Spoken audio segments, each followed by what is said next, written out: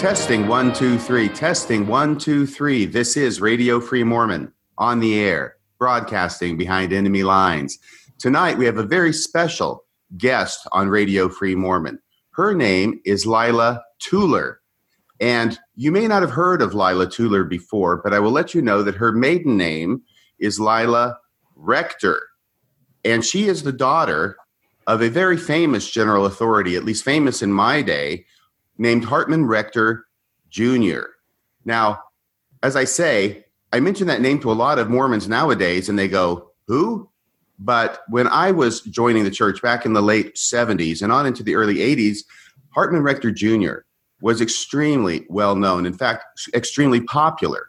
Amongst the 70, there were a handful of popular speakers in General Conference and in other venues, and also writers of books. And one of those was Hartman Rector Jr. The others that I can recall were Vaughn J. Featherstone, Carlos Acey, and of course, Paul H. Dunn. Now, everybody knew the apostles because you have to know the apostles when you're a member of the church. And we know when they speak and we recognize them and their names. But Hartman Rector Jr., never an apostle, but a member of the 70, a very important member of the 70, I was always very happy when he was going to address the audience in General Conference because I knew there was going to be a break in the boring talks for something that would be very interesting, very engaging. And Lila, I went back and I listened to a number of your father's talks from General Conference in preparation for this interview. And I immediately remembered why it was that he was such a popular speaker, because he does not have a Utah accent. He has a Southern accent. Excuse me. That was my accident. He has a Southern accent. And I found out then that he was from Missouri. Is that correct? That's true. Yes. Yes, he is. My mother, too. Well, let me just say, welcome to the podcast, Lila. We also have Bill Reel with us tonight for this interview. And I'm sorry, I just talked right over your thank you. So go ahead. Oh. Welcome to the podcast, Lila. Thank you so much for having me. Can you tell us a little bit? Oh, Bill Reel, you're there, right? Yeah, I'm here and excited to be part of this. Yes. Well, Lila reached out to Bill and me, and she's a listener to Bill's podcast. She's a listener to Radio Free Mormon, and she has a very interesting faith journey that she wants to share with us tonight. And I was hoping to start off, Lila, just with a little bit of background about yourself, your family, your brothers and your sisters, and where you grew up. By the way, we've got 2 hours for this interview, so we're not going to do a 5, 6, 8 hour interview. We're just going to go right to the heart of the matter. But at the outset, I did want to talk to you and let you talk about your background, your upbringing in the church with your father, who was a general authority. Okay. Well, I was born and raised in Virginia. My dad was working in the Pentagon at the time in the Department of Agriculture. And we lived in Fairfax, Virginia, which is very close there. So we lived kind of out in the rural area, in a very woodsy part of the city. And there was a lake just down the street that we would swim in and ice skate on in the winter. It was we had a large acre lot, and I lived outdoors mostly. And we had I enjoyed my childhood very much. And at the time I had 6 brothers and sisters. Let's see, is that right? Yeah, and because I'm number 6. So no, I had 5 brothers and sisters older than me. And when I was 7 years old, my dad received the call to be a general authority. And so we had to move out west to Salt Lake City at that point. And he was called in 1968. I don't want to zero in and give too many hints about your age, but I did do some background research. Okay. I think he was called 1968, and he was called by President David O. McKay, who Correct. Was still president at the time. I think he passed away in January of 1970. That's right. It was David O. McKay. My dad had a story he would tell about that, but it was very exciting for all of us. I mean, shocking. And of course, I was so young, I didn't really know what was going on to the point that, I just knew we were moving away from my home, and that was a little bit scary, but exciting because everybody else was excited about it. So I thought I should be, and off we went. Can you tell us the story your dad told about being called as a general authority?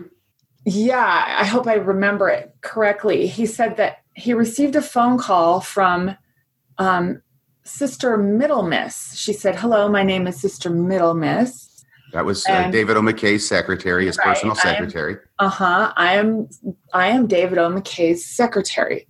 And he said that he immediately got this panic that he had done something terribly wrong, that he was going to be, reprimanded for. And so he got real nervous, and she said, he would like to schedule an interview with you, and we would like to fly you out to Salt Lake City to have an interview. So you can imagine he was a little nervous about that, didn't know what was happening. He did work under, at the Department of Agriculture under, help me. Ezra Taft Benson. That's right. And his best friend was Reed Benson, Ezra's son. So he had that little connection. I'd say that's more than a little connection. It was a pretty big connection. And he was a lowly seminary teacher at the time. And he taught gospel doctrine, I believe, a couple of times. But I mean, he was a fairly new, he'd only been a member for about 10 years at the time. Mm-hmm. So he was fairly young and green as far as, being aware of things in the church. And so that was an exciting thing for him. There was another part that I'm leaving out, but we'll just say, I can't even remember it, is why I left it out.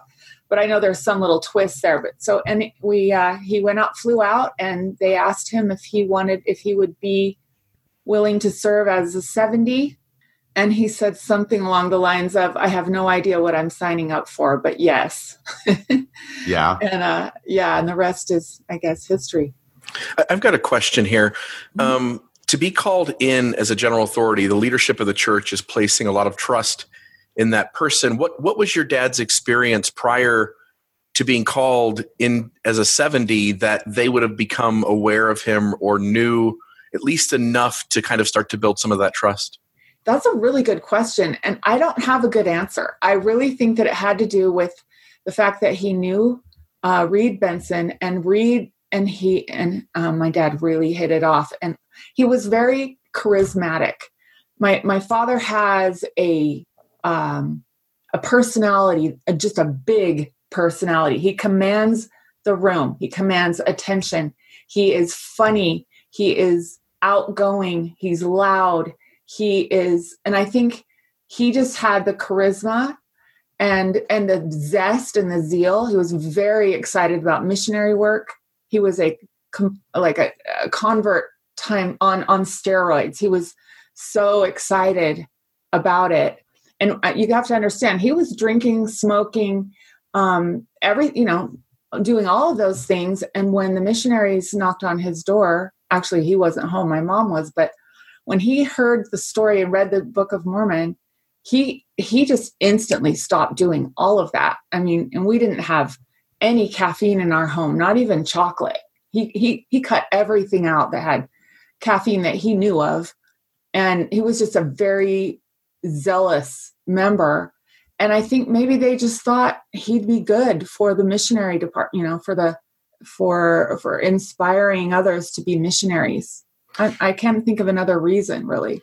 Well, if he worked at the Agriculture Department under Secretary Ezra Taft Benson, I think it's probably fair to say that he made a very, very good impression on Ezra Taft Benson, who, of course, had been given leave by the first presidency, that he was an apostle and a senior apostle at the time to take this position, this post as Secretary of Agriculture. And your dad working there must have made a big impression on him, enough that he recommended him to President McKay to be the next, to fill the next calling in the first quorum of the 70. In fact, there was only one quorum of the 70 at the time. Isn't that right? Yes. Right. So that was a big deal. And that was a lifetime calling. Is that correct? That's correct.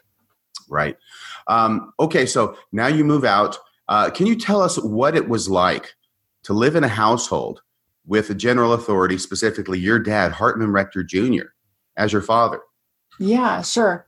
Well, I told you that his personality was big and that he commanded attention, and he kind of ran the place when he was there. But he wasn't there much. That was the biggest change that took place. I had been a daddy's girl, complete daddy's girl when I was younger. He would come home from work from the Department of Agriculture, and the minute he walked in the door, he would scoop me up and put me up on his shoulders and walk around the house. And I felt so, tall and powerful up there. And I just adored my dad. And it was really hard on me when we moved out west to Salt Lake. He just wasn't around. He was always home on Mondays. They let us have Monday as a sacred day. They didn't ask anything of him or any of the other general authorities on Monday. That was our family day. But Sunday, you almost guaranteed he wasn't home. He was somewhere else speaking. And every other day of the week, he was gone. He was busy, traveling all the time. He traveled with my mother most of the time. And when they would travel, there was me, and now I had a younger brother, John. We would be farmed out to different families in the ward. John would go one place, I would go over here, and then my brother Dan, and all of us would be farmed out so that somebody was taking care of us while they were gone. And they'd be gone for a month or two at a time. Oh my gosh, that long. Yeah. Oh yeah. They were all over the world. They went almost every country you can think of, they went to, and they'd be gone for at least a month at a time, sometimes 6 weeks, something like that. And it was very, that was traumatic for me, and also for my younger brother, John. He's shared with me what that was like for him. And, he just didn't know. It was very unsettling for him and for me to be shipped off around the ward. And they didn't want to burn any bridges, so they would switch it up. It was never the same place twice. And that they were only home for like maybe 2 or 3 months, and then they'd be gone again for a month. And that went on my whole childhood.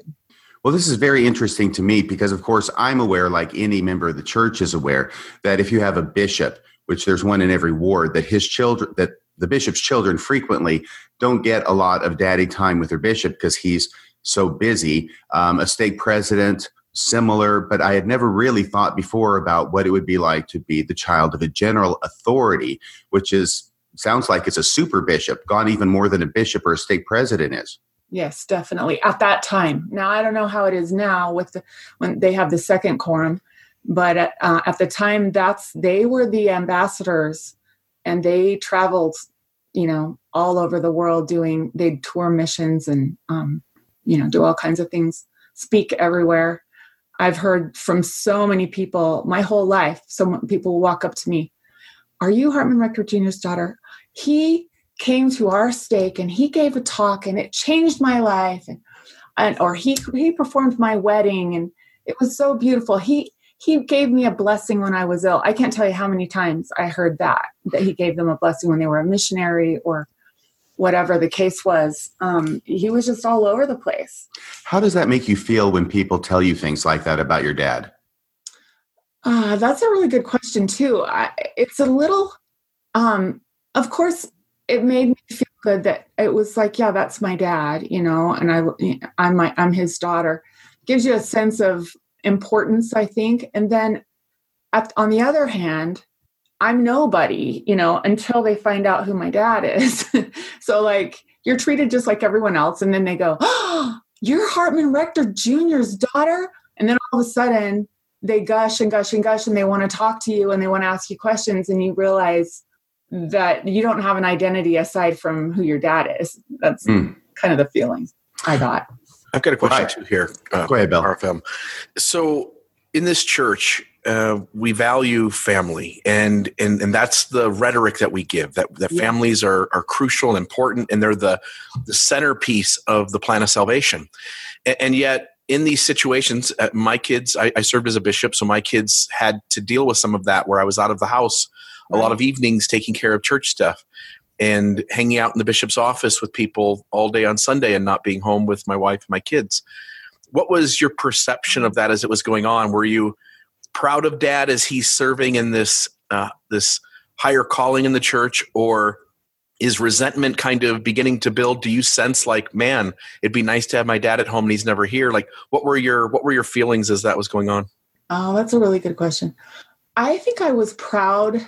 Most of the time I felt proud that my dad, was doing this greater calling.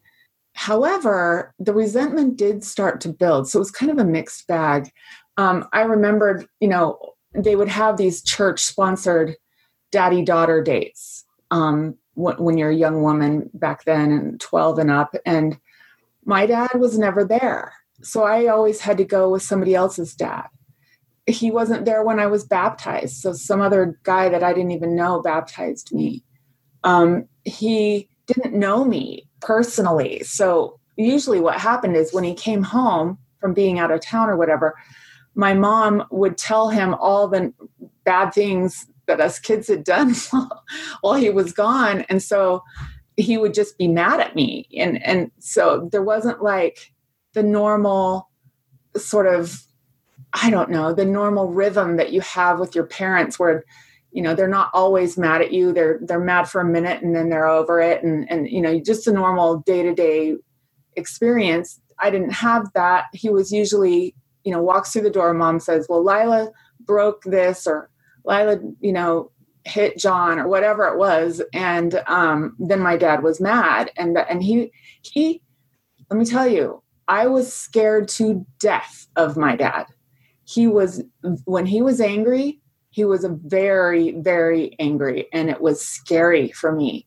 For years, I would just cower. It was very frightening until I became a little bit stronger personally to be able to talk, stand my ground. But for a long time, he really scared me. And so I had this respect for him, but it was also, it was tempered by fear and resentment. Yeah. When we were talking on the phone the other day, Lila, you mentioned an incident involving your older brother and an incident with the car. Yeah. Can you tell us about that? Yeah. Well, this is just an example of kind of what would go on. So my older brother, Dan, he was 5 years older than me. And I adored Dan. I looked up to him. And he was kind of, I just really respected Daniel. He was a smart guy. And he had wrecked the family car while my dad was gone. So when my dad came home, my mom gave him the bad news. He had been on my brother for a while about his hair, because he would wear his hair a little bit long. It was kind of the style of the day. And we're talking early 70s. And he kind of had the shaggy look. And my dad was always saying, I'm going to cut that hair. I'm going to cut that hair.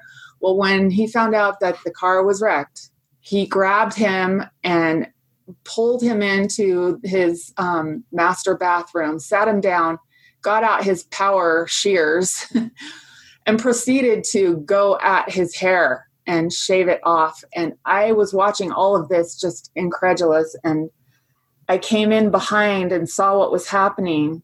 And I was enraged. I was absolutely sickened. And I started kicking my dad from behind, like the bottom of his legs, saying, stop it. Don't cut his hair. That's wrong. It's mean. And my brother just had his head down with tears streaming down his cheeks. He was completely silent. He just sat there and let my dad cut his hair off. And my dad turned around and growled at me and told me to get out and said, little girls are meant to be seen and not heard. That was his kind of catchphrase about me. And shoved me out the door and slammed the door behind me and locked it. And that was that. So, and that was for me, it was a traumatizing experience. I've never forgotten it. I'm sure Daniel didn't forget it either, because he loved his hair, and his hair was bicked. Was bicked? What does that mean? Oh, that's when they shave it down to maybe, I don't know, half inch all over your head. So just a buzz cut. Yeah. So you and I were talking a little bit yesterday because, essentially we were having a conversation to kind of set up this interview and sharing some of the quotes and things that are somewhat troublesome that your dad had said. And I wanted to be clear with you that my intent today, and I know RFM's intent today, is not to just kind of say the bad about your dad. But I want to be clear on this point. Like, I struggled being a dad. There were times where I was really loud. There were times where I was screaming And my kids likely perceived me as like, oh my gosh, what's this guy going to do? And were probably scared of me. I never hit my kids, but I yelled to the point where I'm sure I frightened them. I struggled being a father, and yet we're in this religious system that is praising your father, gives him a level of authority, and makes him this leader in the home, which also is culturally outside the church. The world is somewhat doing that too, right? Like we live in a patriarchal society. Maybe your thoughts on kind of that balance between here's just a human being trying to be the best he can, and at the same time he's got shadows and flaws that on some level this system seems to kind of shield and protect him from having to deal with those. Right. I would say, first off, I want to say, I just told you a story that wasn't very, it wasn't a very nice story about my dad. And yet, and I'm very aware that, he had a bad temper. And by today's standards, some might say abusive. He was also just wonderful on so many other levels. He was a joy to be around. He was funny.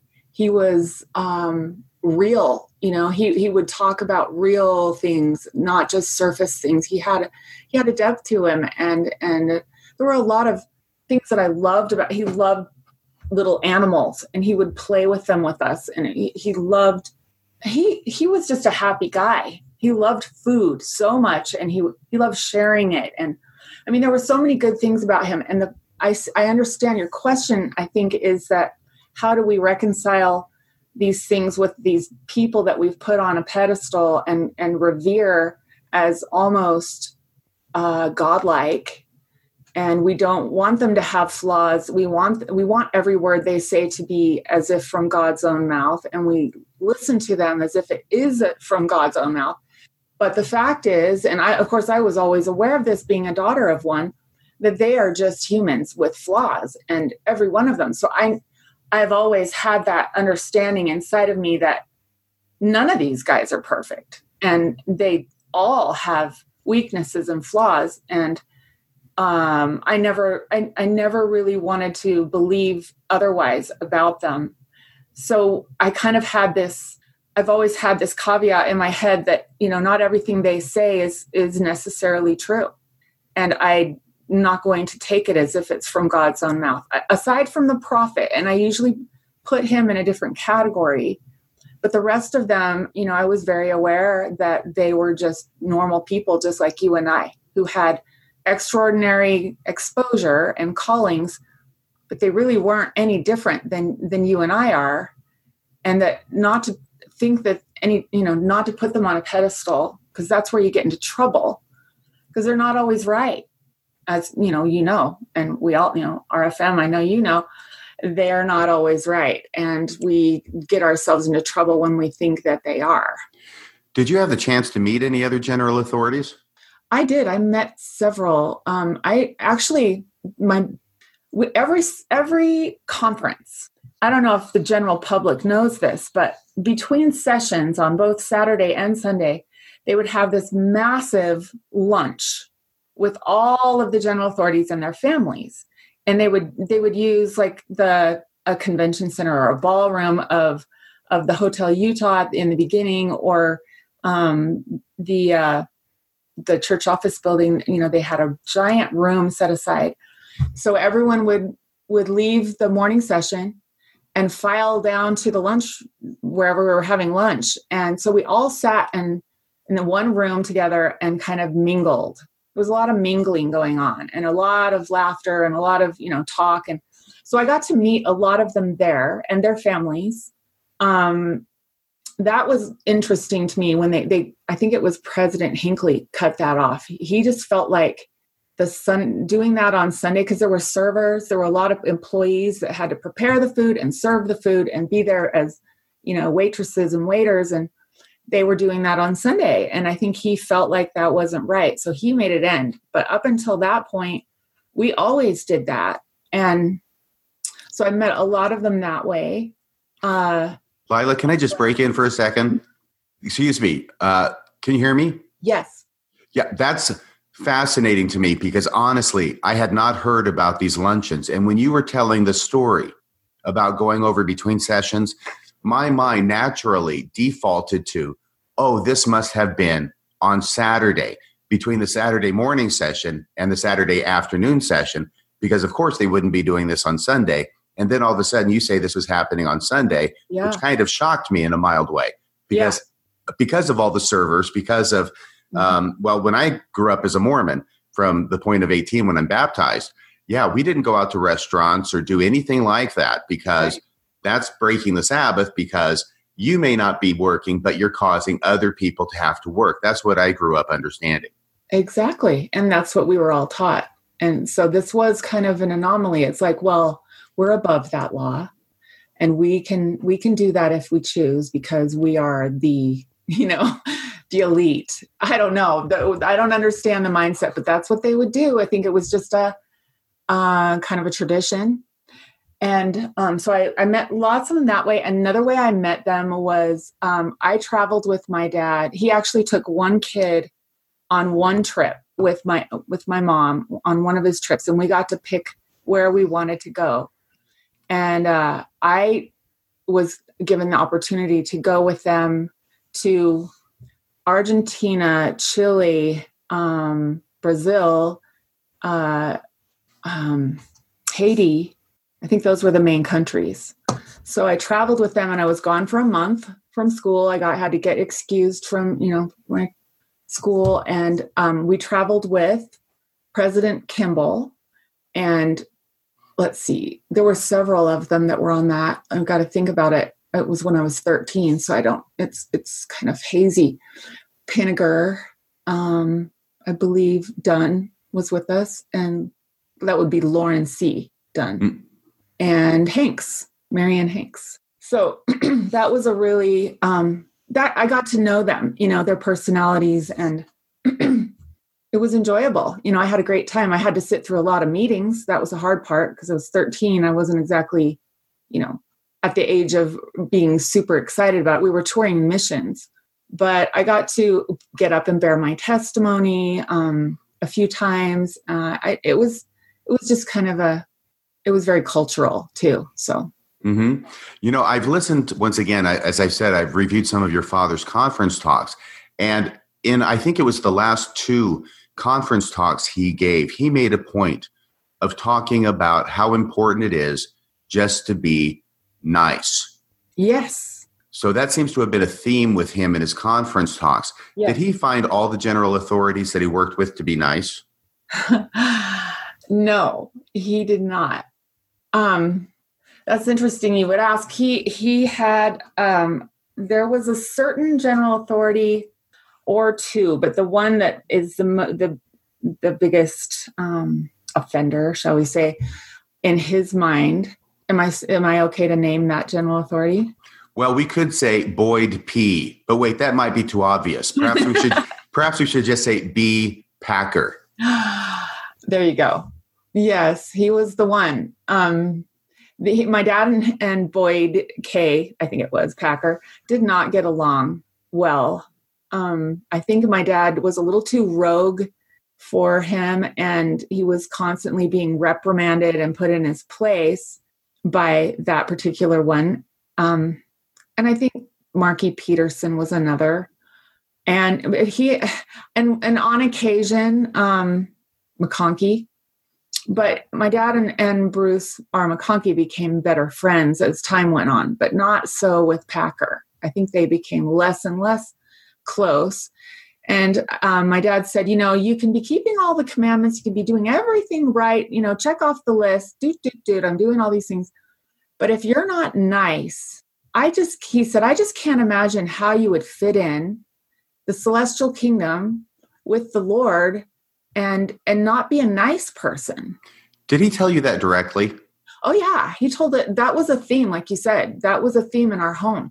Right. Because he said exactly, or almost exactly those words in general conference as well. Do you think that he had Boyd K. Packer in mind? Absolutely. I didn't know that until later when he finally coughed that up. He would never mention who it was he was talking about. I think he didn't want to, I just think he didn't want to disparage him. But later we got him to confess who it was that he was talking about. Well, that's funny to me because he has a legitimate message that he's giving in General Conference, and yet he's also up there in General Conference, which has been in the tabernacle, basically talking directly to Boyd K. Packer, who's seated behind him. Yeah, a little ribbing there going on. Mm-hmm. Definitely. Now, you had also mentioned a very interesting story about your dad when he was the mission president. It was in Southern California. Was it San Diego? Yes, yeah. Back from 77 to 79, I think he was the mission president there. That's right. Can you tell us about that? Yeah, I went there when I was still 16 to 18. I lived in San Diego with my dad as the mission president. And, like I said, my dad was a little bit of a maverick, partly because he's not a rule keeper anyway. Kind of grew up out in the sticks, so to speak. He was a farm boy. And he just didn't like all the strict rules that were in the missionary handbook. In fact, I doubt that he ever read it. So he was just the kind of guy that would just say, I don't need these rules. We're going to do it my way. And that's what he did, is he ran the mission such that they didn't really pay attention to the rules in the handbook. They did whatever they needed to do in order to get the baptisms. And he was very competitive. I've never met a more competitive man than my father. He, just a side note, my dad was famous everywhere he traveled for his racquetball. He was an amazing racquetball player. And so everywhere he traveled, they would have people set up to play him that thought they would be able to beat this old guy. They would have young guys, every age possible, meet my dad on the racquetball court, wherever he was traveling, to have a competition. And my dad loved this. He ate it up because he would beat everyone. In fact, he typically won by 20 points. So what he started doing... Isn't the game only to 21? It's to 21. As soon as he got to serve, it was all over. So what he started doing is giving them a 20-point lead. He'd say, I'll give you a 20-point lead. Let's play. And if my dad was serving, there was no way they were going to return that serve. It was impossible. So it was too fast, too low, right in the corner. It was just, he would just ace them every time. And I remember a story of Steve Young challenged him and said, there's no way this old guy, this is when my dad was probably in his 60s, can beat me at racquetball. So they got together and it was kind of highly publicized, and my dad beat him 21-0. Was this when Steve Young was quarterback for the 49ers? No, well, I don't know if he was 49ers yet. I'm not sure. He might have still been with BYU. But he was, it might have been, because I'm thinking it was when my dad was older. Anyway, I don't remember. I expect he was still pretty athletic. Yeah. He stayed athletic his whole life. He really did. He ended up having to have an 8 bypass surgery, but because he had been so athletic, he had built all these little tiny auxiliary blood vessels that allowed them to get around the blockages. But I'm off track. I think I started out saying he's very competitive. And so he had this, back to the mission story, he had this competition with another mission president in Washington, and they were trying to beat each other on the number of baptisms. So, and this guy, other mission president, was someone my dad baptized back in Virginia. It was our next door neighbor, in fact. And so this guy's now a mission president, and they have this little competition going. So he was breaking the rules. They were raking in people out in the fields, the Mexican field workers that didn't even speak English. They were bringing them in and baptizing them. And literally, there was one missionary, Elder Gasser was his name, Mark Gasser. I remember him from high school. He was in the mission field with us, and he baptized over 2,000 people on his mission. 2,000? Yes. Those are the kind of numbers that were happening. And so all of a sudden, there's a little light bulb going off back in Salt Lake that something is amiss, because we can't possibly be bringing in this many people. We don't have fonts enough. We don't have callings for them. We don't have a way to keep them activated. So we better nip this in the bud. So they, I think it was President Kimball at the time, sent Vaughn J. Featherstone out to San Diego to kind of put the hammer down on my dad and find out what on earth he was doing and how many rules he was breaking. So he came out and, it started off very tense. He was not happy with my dad. He was ready to reprimand him and get everything battened down and back into working order, or they were going to replace him with somebody else. And so, my dad, being the charmer that he is, took him out into the field, took him out with the missionaries, showed him what they were doing, explained the programs he was setting up, where they were doing the baptisms. They weren't even using the fonts. They were using local rivers and lakes, and they were using whatever means necessary to keep these guys busy and activated. And he had this whole system set up to do that. And, I'll just suffice it to say that Vaughn Featherstone went back to Salt Lake City with a completely different attitude and just said, no, he's fulfilling the prophecies that President Kimball said, that we would be baptizing by the thousands. He's doing it. So we need to let him do it. This is, these are the latter days. We've paused on some plateaus long enough. Let Elder Rector do it. So that's the story there on that one.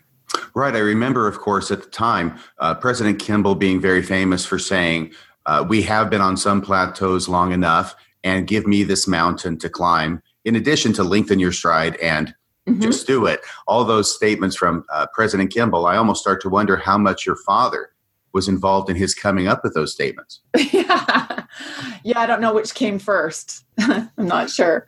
Well, the 70s were a very tumultuous time in the LDS Church, particularly as regards the priesthood and temple ban on blacks. Can you tell us about your experience and your dad's experience with regard to the ban in the 1970s? Yes, I can. It was my dad, having been raised in the South, so to speak, not in the deep South, in Missouri, which was not considered necessarily, I don't know. I don't think they were a slave state. But anyway, my dad had a healthy respect and love for Black people and had several friends who were Black that visited our home regularly. That was another thing about being a daughter of a general authority. People just come to your house. They just come. They just show up. They don't have to be invited. They're just at your doorstep knocking all the time and want to talk, And so anyway, there was a certain one that was a good friend of ours who came, and, he didn't have the priesthood yet because it wasn't allowed. So he came very upset one day.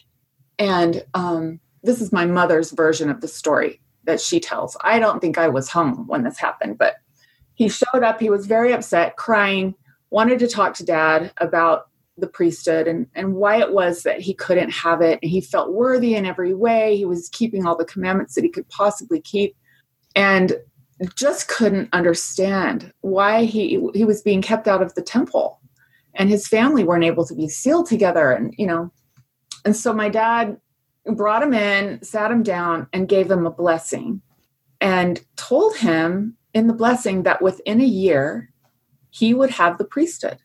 And, the guy was ecstatic and left with a little spring in his step, as my mom would say. And then she was just mortified and said, Hartman, what have you done? What on earth? Why would you promise him that? You have no control over that. You don't know that's going to happen. Why would you say that? And he said to her, that is what the Spirit told me.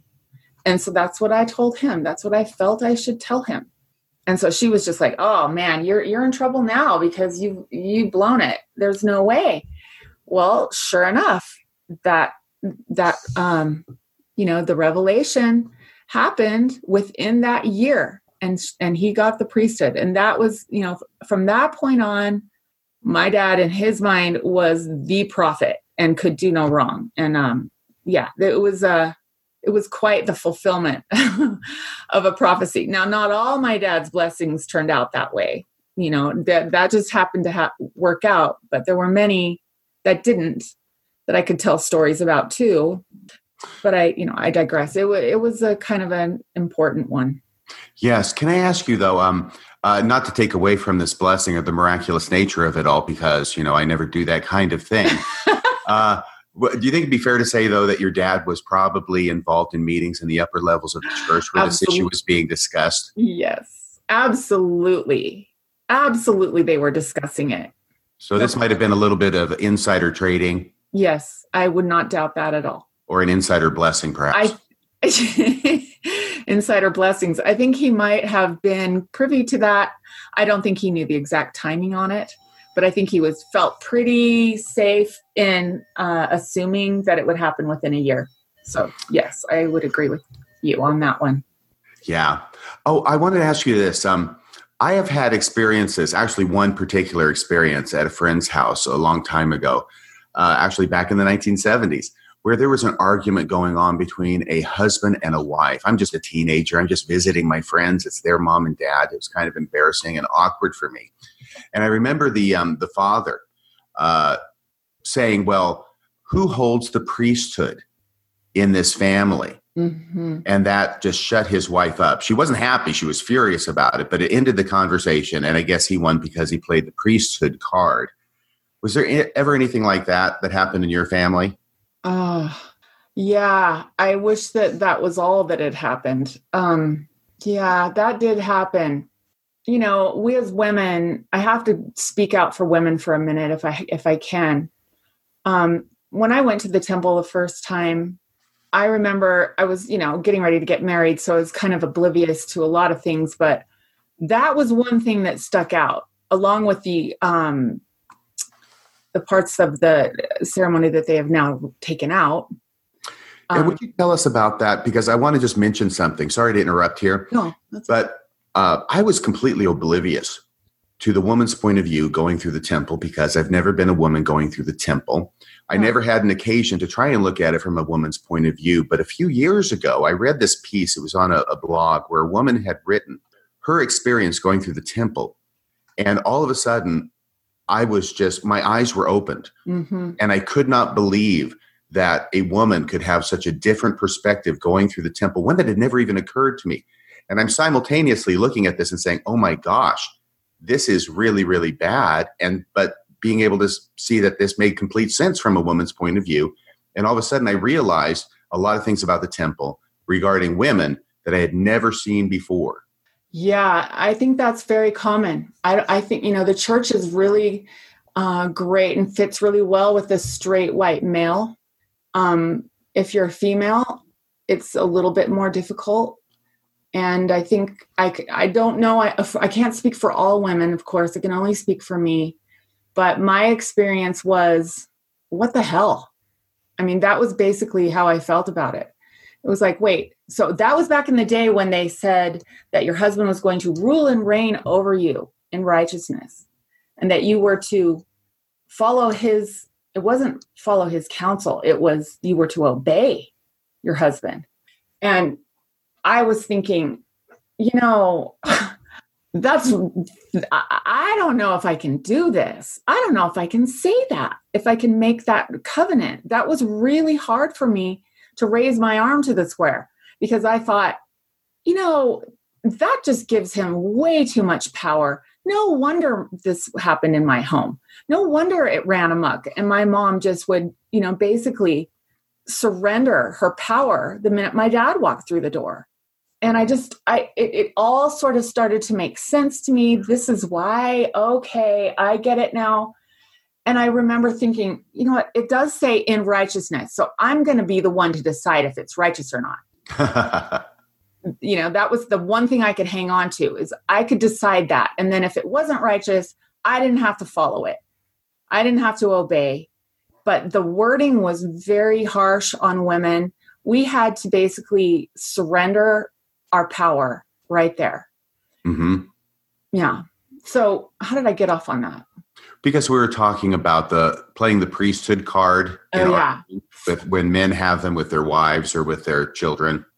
Right. Okay. So in my home, my mother was not a shy woman. She was a very strong woman, very strong. When my dad wasn't around, she ran the show, and we didn't mess with her. She was a strong fierce presence. And, but when my dad was home, she shifted into a neutral area where, well, actually it was just very subservient. My dad would sit down at the dinner table. My mother would not sit down until he had finished eating. I'm sorry, what? Yeah. She would stand there and he would tell her, can I get a little jam? I could use some salt. Where's the gravy? Can I get some more water? And she would jump and just take care of that, make sure everything was done. When he would get to a point where he was slowing down, only then would she start feeding herself. And it was amazing. She just absolutely, I don't want to say she, I'm struggling with the word. How about catered to? Is that a generous way of saying it? Cater to, yes, very good. She catered to his every command.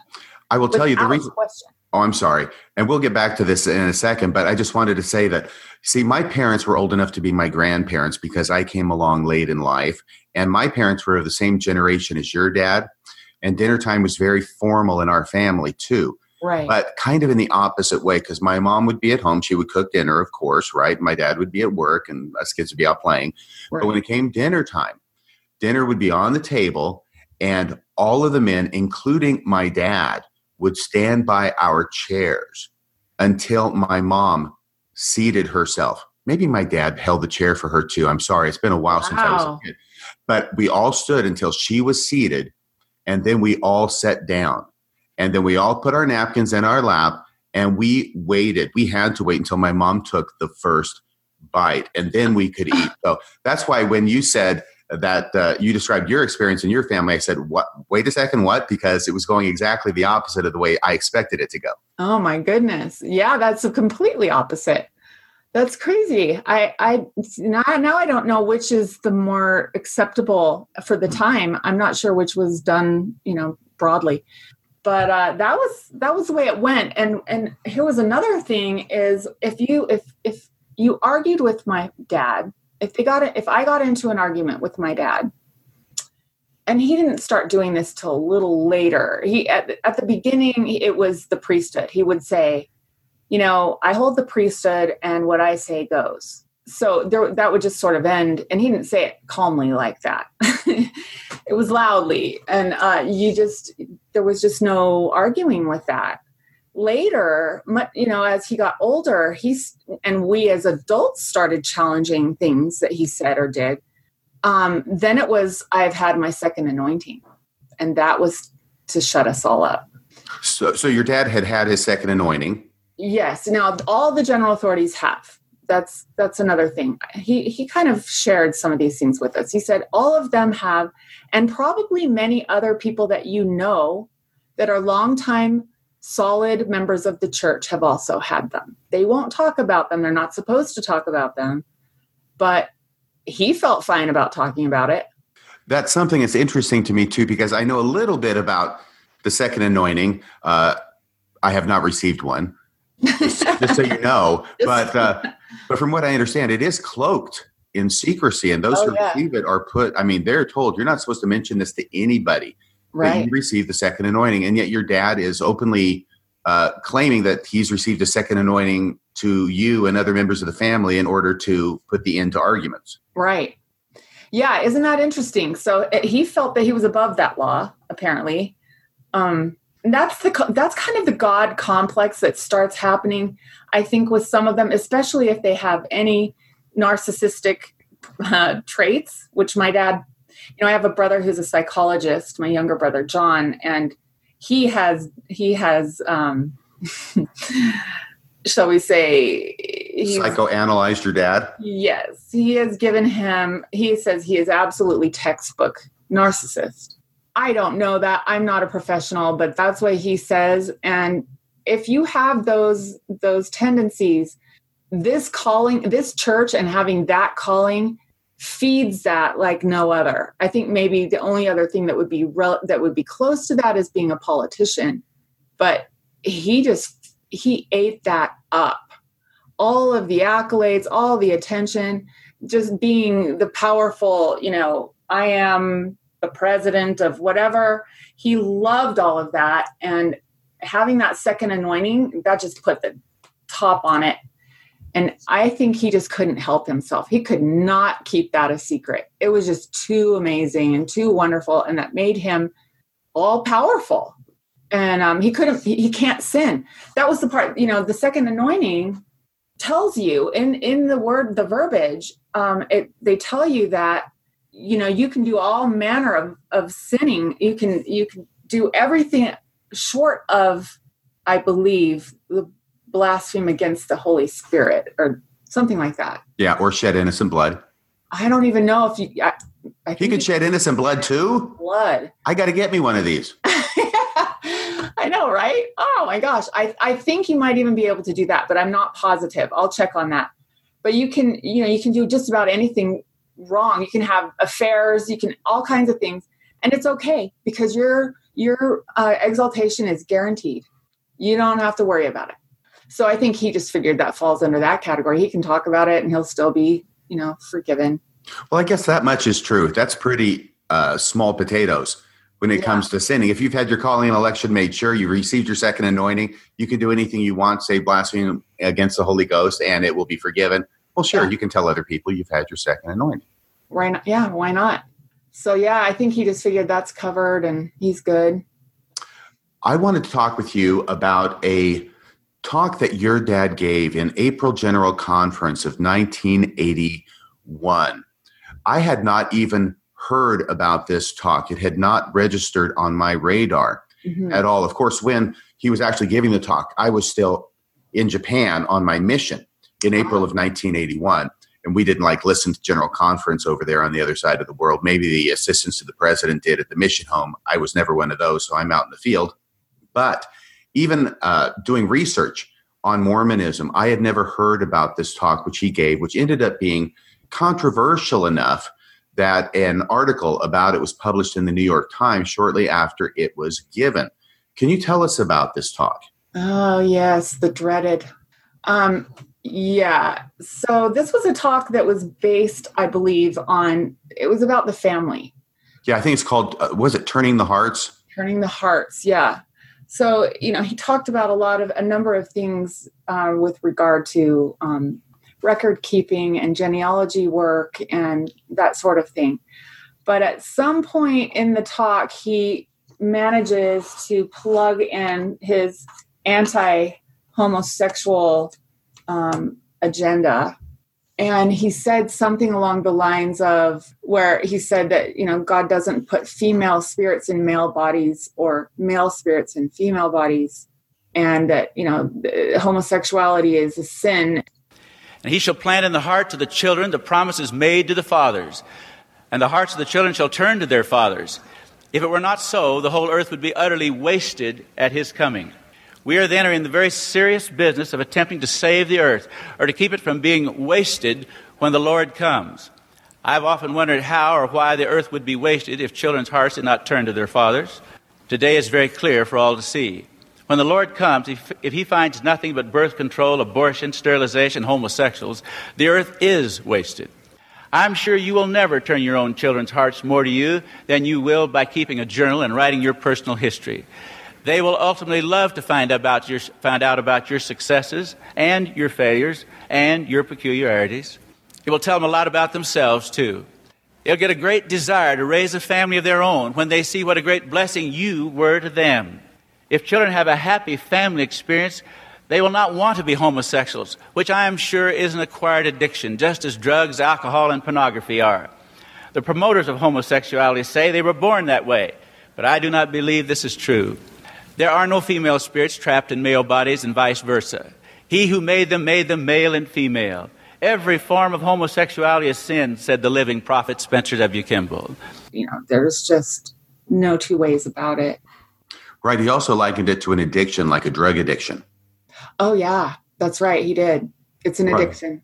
And can I tell you, when you told me about this talk, that was what led me to start looking back at the LDS Church's website for General Conference talks. And I just went to the different General Conferences and found the ones where your dad, Hartman Rector Jr., spoke. And I went back through them. And finally, I got to the one, it was in April of 1981. That was the one that you had told me about. Mm-hmm. And I had this interesting experience, and I would encourage anybody who's listening to the program to do the same thing.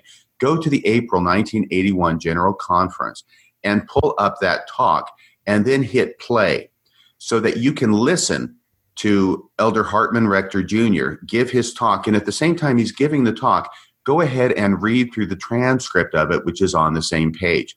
There are there are three places in that talk where the transcript does not match at all what is being said. Yep. Because there are three places where he made, let's just say, controversial comments, and some of them are rather lengthy.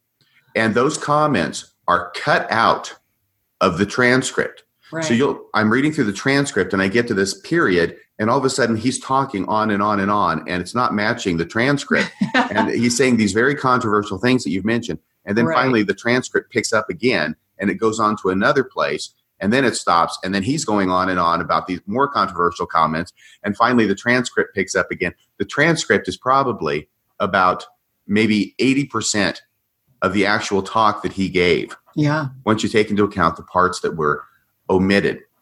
And so then I wanted to know, hey, Bill, you're still there, right? Hey, Bill? He's on mute. I bet he has it on mute. Yeah, sorry, it took a second. Go ahead. It's okay. I hadn't heard from you for a while, but I know you went and got the audio clips. But the thing that I did was I looked at what was on the LDS Church website. So this is another of those instances where the transcript of the talk has been severely edited in this case to send some things down the memory hole. However, they did not edit the audio of the talk to take those things out. Now, it was my thought that I wondered if this transcript had been edited recently or if they had edited it shortly after Elder Hartman Rector Jr. gave the talk. So I went back once again on the church website and I went to the General Conference report for that conference, which was the May Ensign magazine from 1981, where they print all the conference talks. And according to the LDS Church website, and once again, I don't have a hard copy of the May 1981 Ensign to compare it with, but according to the church website, this talk had already been edited by the time it was published the following month in the General Conference report. And then Bill had done some research on this, and he had found that this was not just controversial in a small way. It ended up being controversial in a big way, and Bill had found something at the New York Times. Can you talk to that, Bill? Yeah, it was simply the New York Times ran an article in 1981 that essentially said, like, in the LDS Church, this leader got up, gave this talk, and here are some of the comments he made about homosexuality, which I thought, if you go back to the 1980s, I mean, we're talking about the AIDS crisis and everybody being kind of scared of what this disease was going to do across our culture. I thought it was quite interesting that the Times picked up on this and was addressing it. Yes, and I saw that the date on that article of the New York Times was April 6th, 1981. So that was really very shortly after this talk was given in General Conference. Yeah, and I'll make sure that we share all of these sources in the show notes so that people can go and read the article themselves.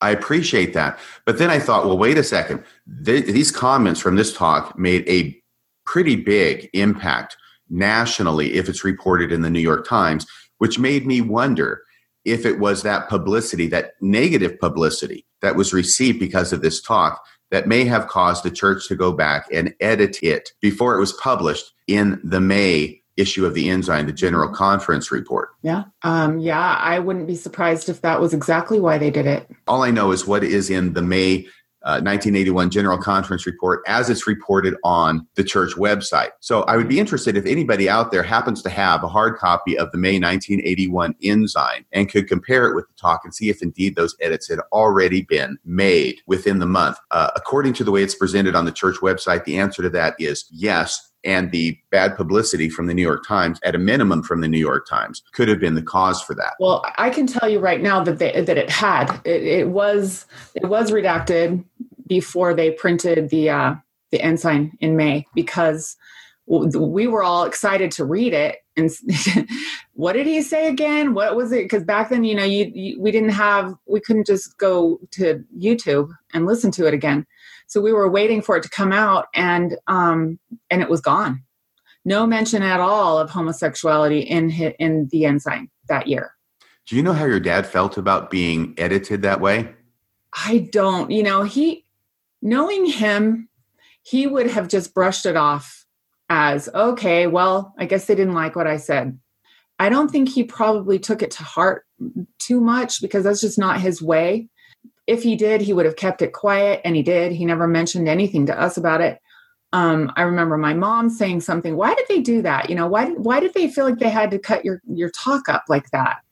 And he just said, they do stuff like that. And I thought it was interesting, because I thought that was pretty much what the church believed at the time. So I was that's kind of what I thought too. This is back in 1981. Yeah. I mean, the church, many people in the church still believe it today. Right. It does seem, on some level, I want to give the church a little bit of credit here for being progressive in terms of sensing that this message wasn't kosher and essentially removing it from the text. But you guys are pointing to a time where Spencer W. Kimball's putting the exact same ideas, into his book. And, I don't know what the wrestle is behind the scenes of which leaders are saying what and which ones are getting pushback on this and how those conversations are going. But at least to recognize that General Conference has this kind of higher standard of what we allow to be said or not said. We can point to other talks given. You and I were talking yesterday, RFM, about Ronald Pullman being one of those. To give the church a little bit of credit here for them sensing like, hey, this message isn't one that we want in the text of General Conference, and removing it for whatever their motives are for doing that. Right. And I will tell you, Bill, if you go back and listen to the talk, part of the talk by Hartman Rector Jr. that was edited out of the written transcript, he quotes President Kimball. Wow. Yeah. So he's obviously feeling he's got permission to believe these things because his prophets here in Revelation are saying them. Yeah, so I think you're right. For whatever reason, and it's probably largely to do with the negative publicity, the church decided that they were going to edit this out. And I agree with you that the church should get some degree of credit for doing that, even back in 1981.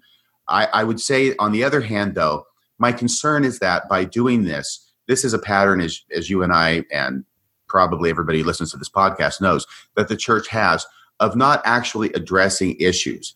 In other words, if they really had a problem with what was said in General Conference, if they thought it was off the mark, then I would like to think that they would come out with a retraction or a correction to let everybody know who heard that talk that that is not the position of the church, that this was off the mark, that it needs to be understood in a different way, or something to signal people who heard it that this is not what we teach or not what we believe, instead of simply editing it out for the written version and then letting it go down the memory hole.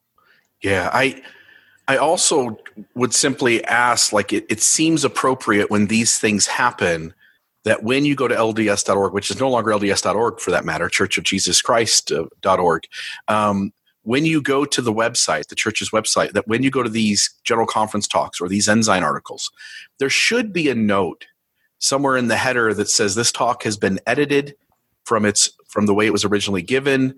And then also attribute the reason that some of the remarks made were not the doctrine of the church and were offensive. And then members would have clarification as they go to these things. Instead, what they do, most members just see the text, they read the text, they move on, or they listen to the audio and they move on, and they have no idea that those two are very different things. Right. And like you and I talked about yesterday, Bill, the pattern for the church doing this is established. We've seen a number of times where things have been said in General Conference that for whatever reason get edited out of the written version. This is a rather glaring example of this. I'm not aware of any other talk where bigger sections have been edited out of a talk than this particular talk by Hartman Rector Jr. However, they still allow the audio to stand. And so that's one level of sending things down the memory hole. Allowing the audio to stand, at least as testament to what was really said. If you want to listen to the audio or watch the video, you can do that on the church website. But when we get to the famous example of Ronald E. Pullman from 1984, October, General Conference, where he gives a talk that the church doesn't like, he goes overboard to the point where, and of course, what he talks about is there's a difference between the gospel and the church, and the gospel is not necessarily the church, and you can grow to a point in the gospel where you don't really need the church. That was a talk and a message that was so offensive to the powers that be that they didn't just edit the written version and leave the audio. They actually had Ronald Pullman go back into the tabernacle and retape the newly revised and edited version where they changed the message completely. Crazy. So that's the extreme version when they really, really don't like something, okay? Then they're going to change the audio and have it retaped. In your dad's case, apparently they just didn't like it. They didn't really, really not like it. They just didn't like it, so they changed the written version but left the audio standing. Yeah, and I think it's important to note, too, that Pullman, this whole thing with Ronald Pullman certainly doesn't occur in a vacuum. There had to have been conversations behind the scenes of going to this drastic measure of creating a completely separate talk with a cough track in an empty conference center.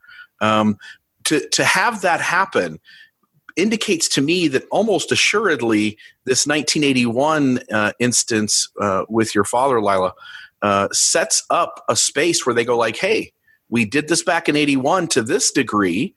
It didn't seem to bite us in the rear end, so let's take it a step further. Certainly, your dad's experience with having his talk edited at least was one more data point as they were likely discussing how to handle Ronald Pullman's talk. Yeah. I'm actually kind of shocked that they haven't gone to a point where they have to preview all of the talks to make sure everything's on point. Maybe they do that. My understanding is they definitely do. That there is a correlation committee. Okay. That you know reviews. More than I do about that. Well, I don't know that I know it, but this is my understanding. It's definitely very tightly controlled, at least after Ronald E. Pullman spoke. Right. And I can share a data point here. When David Bednar gave a talk maybe 7-8 years ago now at this point, 9 years ago, where he talked about Jesus being born on April 6th and that being his birthday. I know for a fact that the media that was asked to attend or allowed to attend, they are given generally the talks before they're given. So there is a typed out transcript of what that leader is about to say. Mm-hmm. David Bednar in that little portion of his talk went off the cuff. It wasn't in the transcript. And so I do think, RFM, you're right, the leaders of the church do have to get their talks okayed, and yet at the same time, the top 15 at least feel some freedom in being able to go off the cuff if necessary or if prompted. That's really interesting. It sounds to me like David A. Bednar may have some character similarities to your dad, Lila. Yeah, I think probably they go for that type more than not. I don't want to say they all are narcissists. Don't quote me on that. But you have to have a certain amount of self-awareness, and you have to have a certain personality to be able to carry this off. Mm-hmm. No shy violets. They want charismatic, strong personalities. Let me finish off by asking you, Lila, whether your dad's attitude toward homosexuals and homosexuality was consistent through the rest of his life, because I understand he passed away a year ago. Correct. Yeah, there's actually a little story, and I took a note on it. I spoke with my brother John yesterday about this. John, when my dad died, Peggy Fletcher Stack wrote in the Salt Lake Tribune an article about him. And in that article, most of it was positive, but she did mention his stance on homosexuality in a negative light. And after John read that, he remembered a conversation that he had had with my dad, where he had gone to talk to my dad. And this is before he had gotten too old, because his memory started to fade a little bit in the end there. But before that had happened, John had gone to visit him about his stance on homosexuality. And my dad shared a story with him. He said that this couple who had always really admired him had come to visit him after the death of their son. And they actually had wanted him to speak at their son's funeral, but they wanted him to know that their son was gay and that he actually had committed suicide on the steps of an LDS chapel. And they had a book on homosexuality that they wanted to give my dad to read before he spoke at the boy's funeral. And he read that book, and he said that it changed his views entirely. And he realized that, nobody chooses to be gay, or, there may be some who do, but for the most part, these people are born this way. And he never had believed that. He always thought it was a choice. It was an addiction. It was a sin. It was not something that they were born with. And that changed his opinion on that. So John contacted Peggy Fletcher Stack about that conversation he had had with his dad. And she actually went into, because you can now, of course you can edit what you write, went into the Tribune online and added a little blurb at the end where I think I shared this with you guys, where it says that he had changed his opinion and his thinking on homosexuality later in his life. Yeah, you did share that with us, and I remember reading it, but it's very interesting that you can add the additional detail that part of the article, which I read about his changing his attitude in later life toward homosexuality, was not part of the original article, but it was something that was added because of the contribution from your brother John. Right. It was added later. And I really admire her for doing that, for going in and making that change. That was very, that was gracious of her to do that. And this, the story of I can't even imagine that poor young man who committed suicide on the steps of a church. That's very, there's a clear message there. And I think it's important that the church take note of that. I don't know that they have, but I wish that they would. Yeah, I agree. Well, I wanted to make sure that we completed the story with that part of it on this segment that we're talking about regarding that very controversial talk he gave back in 1981. And I'm glad that we were able to do that. Can you tell us about your brother John and his involvement, I think it was John, with Sunstone Magazine? Actually, that was my brother Dan. And Dan. He's 5 years older than me. Yes. John's 5 years younger. I'm right in the middle. Dan was the one who got the haircut. Yes, the one that got the haircut. He was very involved in the intellectual movement that was going on at the time that the church was not happy about. And they spoke out about it. But he was president of Sunstone Magazine, also editor. And, was this back in the 70s? Yes. Well, this would have been, it was the 80s, early 90s, if I'm correct. Okay. Because I know part of the story has to do with around 1993. Right. So he was what happened was, being a rector and being in charge of Sunstone Magazine, there was a lot of controversial stuff that was being printed. They were talking about all the stuff that you talk about, Bill, and you talk about RFM on your podcast, as well as many others. They were privy to these things. That a lot of this stuff had been leaked, with the records of the journals and everything that were coming out of the archives. They were finding out about the polygamy that went on with Joseph Smith, and they were finding out about the Book of Abraham, and all these things were happening. And the church did not want this known. They did not want any of this stuff published, but it was being published by Hartman Rector Jr.'s son. So my dad was getting a ton of pushback. It was a constant problem in our home.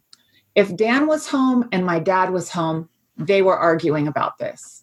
So, and it was going on all the time. I was married. I got married in 1980. So I was only there like on Sundays. We still went home every Sunday and had dinner at the house, and Dan would be there with his wife, and they'd get into these arguments, and my dad would be, begging him to quit and to shut the whole thing down and not be a part of it. And Dan just said, no, there's freedom of speech in this country. Why can't the church needs to have a forum for people who know these things or believe these things and want to talk about it. And there is nowhere for them to do that. This is the only, Sunstone was really that, and what was the other one? Dialogue. Mm-hmm. Yeah, that was it. And so this was a recurring theme. And so as you know, what ended up happening was there was a group, all of them, everyone involved with Sunstone was hauled in to their stake presidents, and they had church councils on all of them. And I'm not sure. I wish I knew the backstory better and could tell you who was the one that demanded this, who got it, made it happen. I don't know exactly who that was. I have a hunch who it was. The one who wasn't so nice? Yes, I believe that's who it was. Yeah, Boyd K. Packer. Right. The grizzly bear that's hard to stage manage. Apparently. So these poor guys, as we know them now as the September 6th, they were all excommunicated, 6 of them anyway. And then later there was a 7th, which would have been Paul Toscano's wife. Margaret.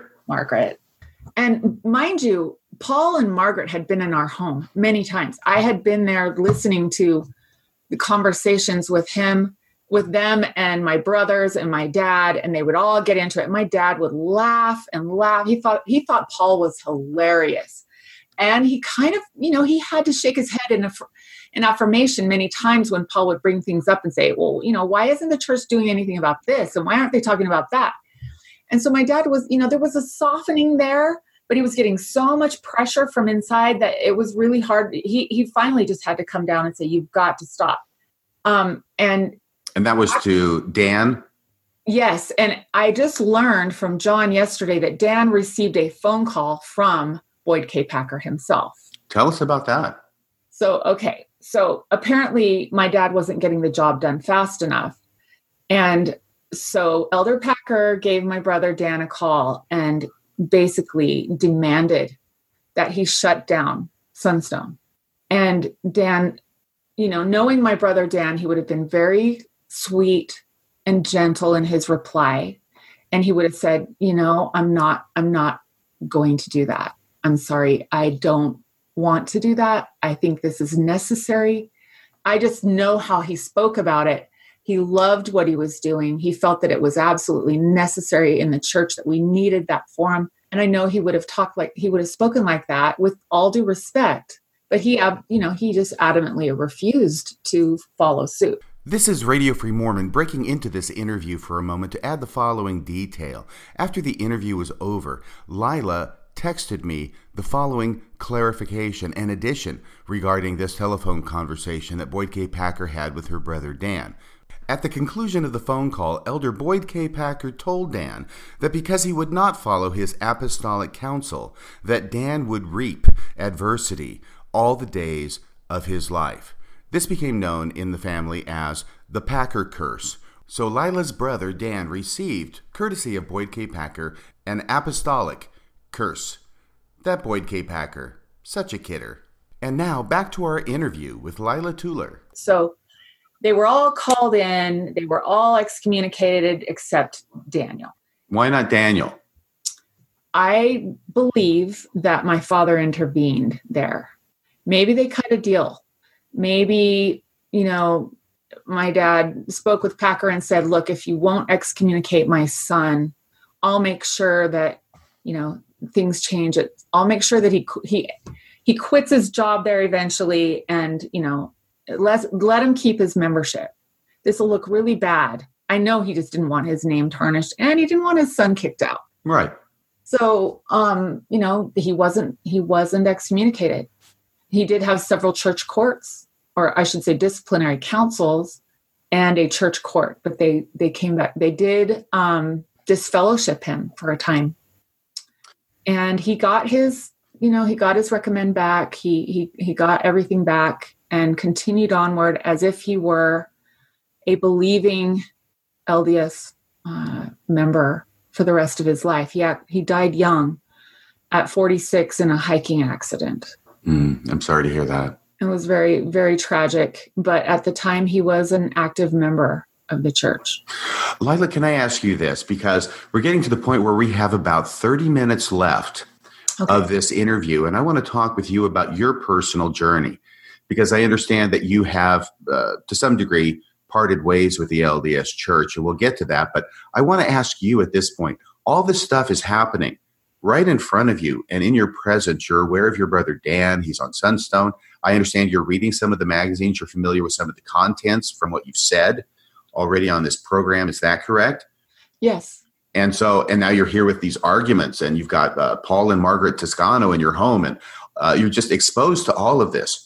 Right. What kind of impact did that have on you and your faith in the LDS Church?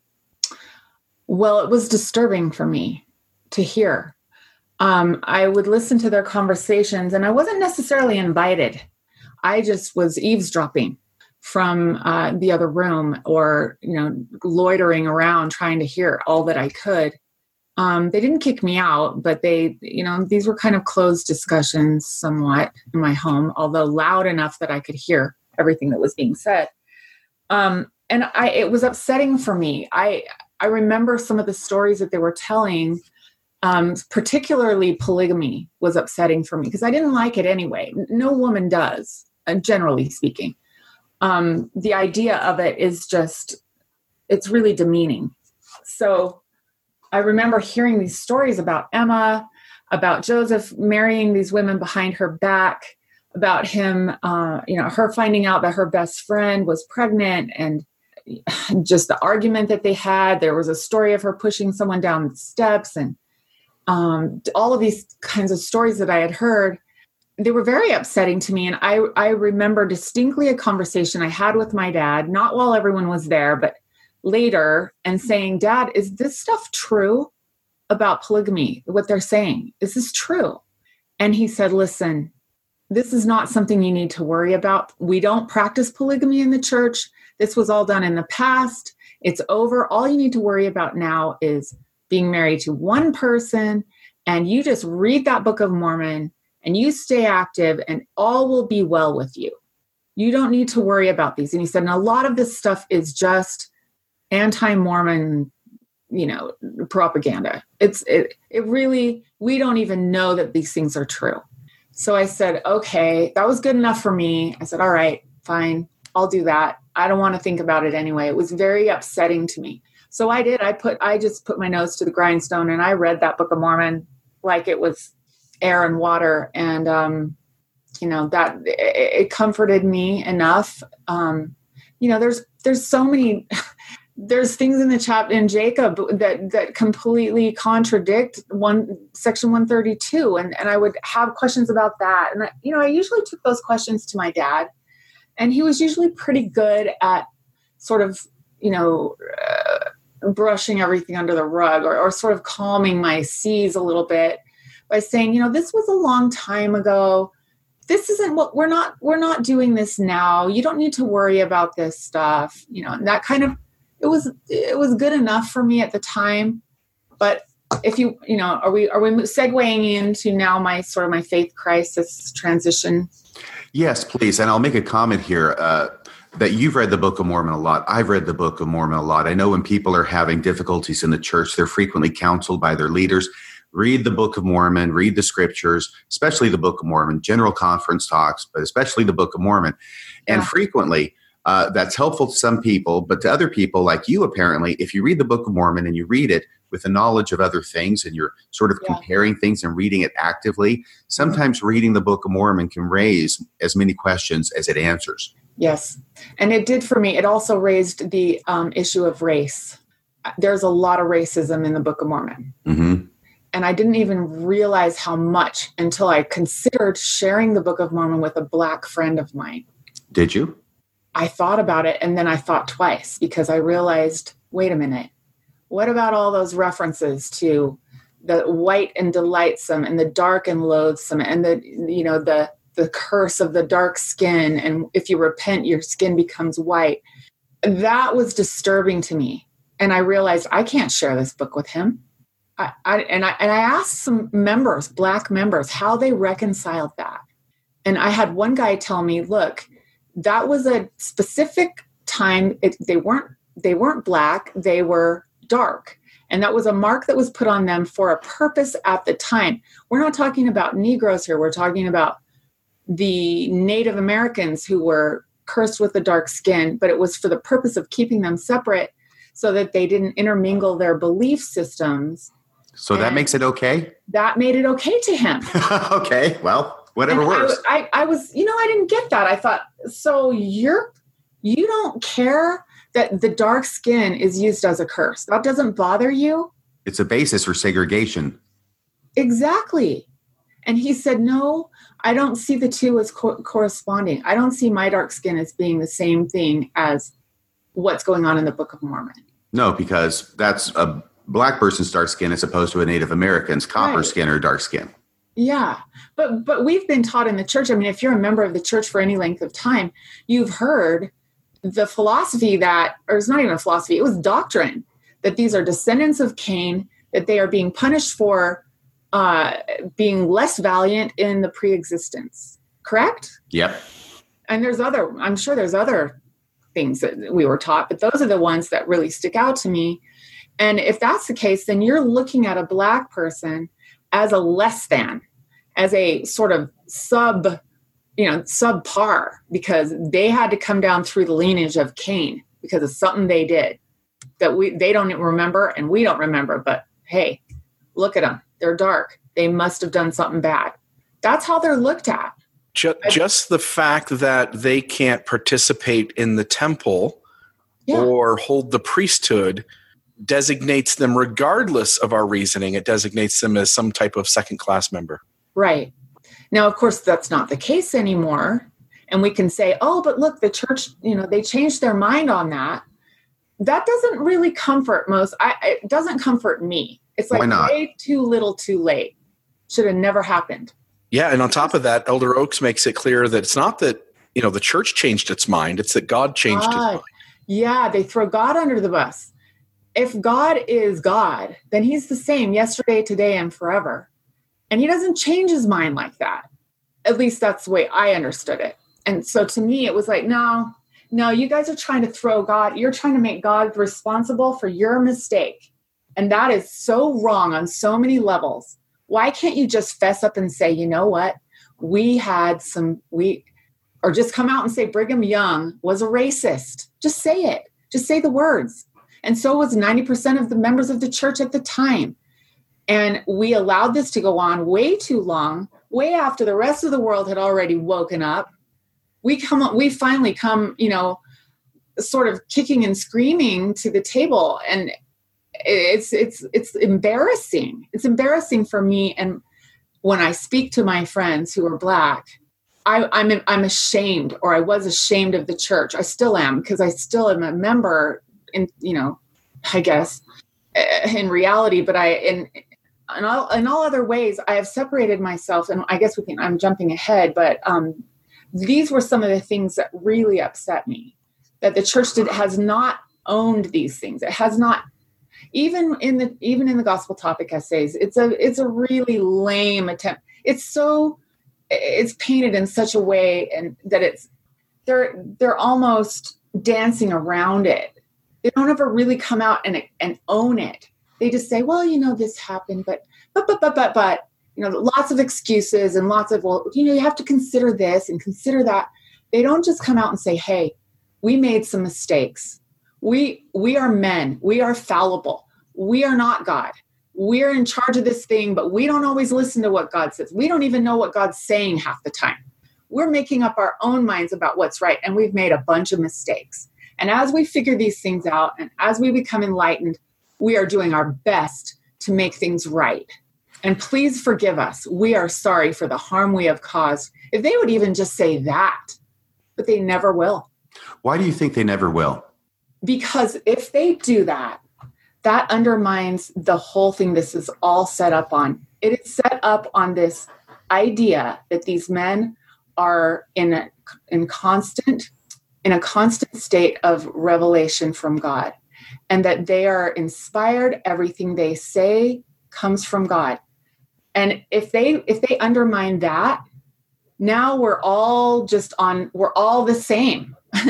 Even the prophet is just like the rest of us. Now we're just like any other organization. We can't even say the church is run by God anymore, because we all know that if we do that, I know if we do that, if they do that, that puts us on the same, we are now just like every other religion in the world. And that we just simply can't have that. We have to be the only true religion. Yeah, it does seem interesting, right? Like it's okay if God makes mistakes, and it's okay if God changes his mind, but we still have to have God driving the bus. And if we had all acknowledged, like, God wished we would have gone one direction, but our prophets decided to go another direction, and it took 100 years for them to finally make space for God to correct them, then that, like you say, that takes the entire train off the tracks. Right. Right. And I wanted to hear your response to that. I completely agree with you, Lila. And I'm sort of going back to what you said earlier on, that your dad's called as a general authority. You know he makes mistakes. You know he's fallible. Yeah. And you attribute that to him. You attribute it to all the other general authorities, but you make an exception for the president of the church, who is a prophet with a capital P. That's right. I did. In past tense. Oh, right. And I meant in past tense. Yeah. And of course, we do that. Our mind allows us to make space for certain things. I was going to say play games, but I think it allows us to make space for our belief system without ever once thinking, okay, well, wait a second, taking it that one step further where we're not prepared to go at the time. That right. The president of the church has children too. Yeah. And they've probably seen him behave less than celestially at home. No doubt. Yeah, we don't want to look at that. Well, the way that I always thought that it worked, and the way that I made space for it was when the prophet speaks for God, he speaks for God. And in the old days, I thought they were supposed to say something along the lines of, "Thus saith the Lord." But they don't do that, really. So now it's kind of left up to us to decide when he's speaking for God. And most of the time, I would say, well, if he's standing behind the pulpit in conference, or if it is printed in the ensign, that's when he's speaking for God. And that was kind of the way and when he goes home and he's, yells at his wife or his kids, he's not speaking for God. Then he's just being the man prophet then. Does that make sense? Mm-hmm. Absolutely. That's how I we always have to have some fail-safe, some caveats right. in order to hold on to the belief that an individual, the president of the church in this case, is the prophet of God. Yeah. So can you take us through what it was that happened to you? I understand it was really only about a year ago that you went through a dramatic repositioning of your belief system. Right. Okay. Yeah. I'll try to make it quick. So these things, started young and then they were kind of dormant for a while and they came back out slowly. I think the very first thing that happened that started me down just on the rabbit hole, so to speak, was I was listening to something on television while I was getting ready for the day, and they were talking about cults and what some of the common denominators were in the cults that had been, in the world. And they started naming these things off, and I'm listening to it with, kind of half-heartedly at first. And one of the first things they said was a dynamic leader who claims to either be God or speak for God. So that kind of piqued my interest. Mm-hmm. And then another one was they claim that they need to relocate to a specific location where they're going to build up the church. And in my mind, I thought of, Zion, building up Zion. That's right. Kind of what happened. And then they said, another one is they institute a strict moral code, but they allow themselves and a select few to break the moral code. Mm-hmm. Now, the church now would never fit that necessarily, but I'm thinking of Joseph Smith's time, and I'm right. starting to check these boxes. Mm-hmm. And then it said, almost always they begin grooming the young women, as sex objects or wives, multiple wives. Now, I'm sure they had Mormonism in their group in that segment or that sample that they were looking at. So that may have been, we may have played a big part in that being one of the reasons, one of the points. But I think there are other cults that have done the same thing. There are actually many, many others that have done the same thing. And usually they get cut off or terminated in some way before they age or mature to the point that the LDS Church has. and left it in their history. Yes.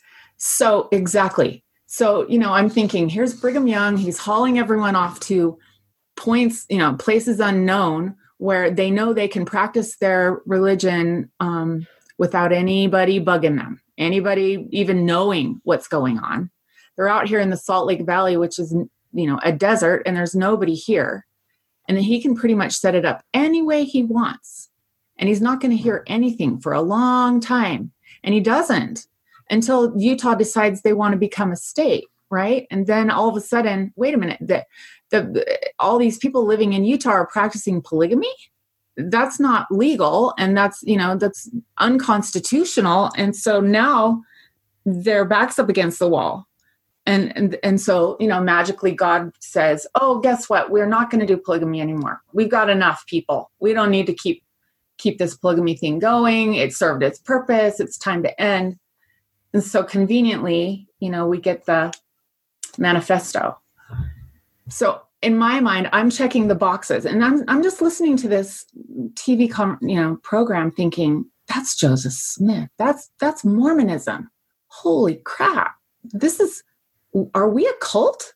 So those thoughts are going through my head. And at the same time, I'm thinking, no, we're not. Look at us now. I mean, maybe at the beginning, it kind of looked like that, but look at, church is so different now from what it used to be. And, it's good. It's doing so much good in the world. And all my friends, we're not culty people. We're not doing weird stuff. And then I thought, well, the temple ceremony was pretty weird back in the day when they had the penalties. That was pretty creepy. It's still kind of weird today. What's that? It's still kind of weird today. Yeah. Well, I haven't been since they changed it the most recent time, but, the prayer circle was kind of creepy. The veiling of the faces. I mean, this all kind of reminded me of really weird movies that I had seen, where there was like clannish and kind of, I don't know. It just didn't, it felt weird. And I was not excited to go back. Right. So it sounds like there's a lot of things and a lot of issues that you've been subjected to or exposed to during the course of your life. But during the majority of your life, you've just sort of put them to the side or ignored them, put them on the shelf, so to speak, and continued to press on as a faithful, outwardly observant Mormon. Yes. Although I've always been outspoken and I've always brought up difficult issues in class, and people kind of, some people liked that. They enjoyed the conversations. Others would not participate. But, I always had questions that were a little bit fringy. So anyway, these things are starting to percolate.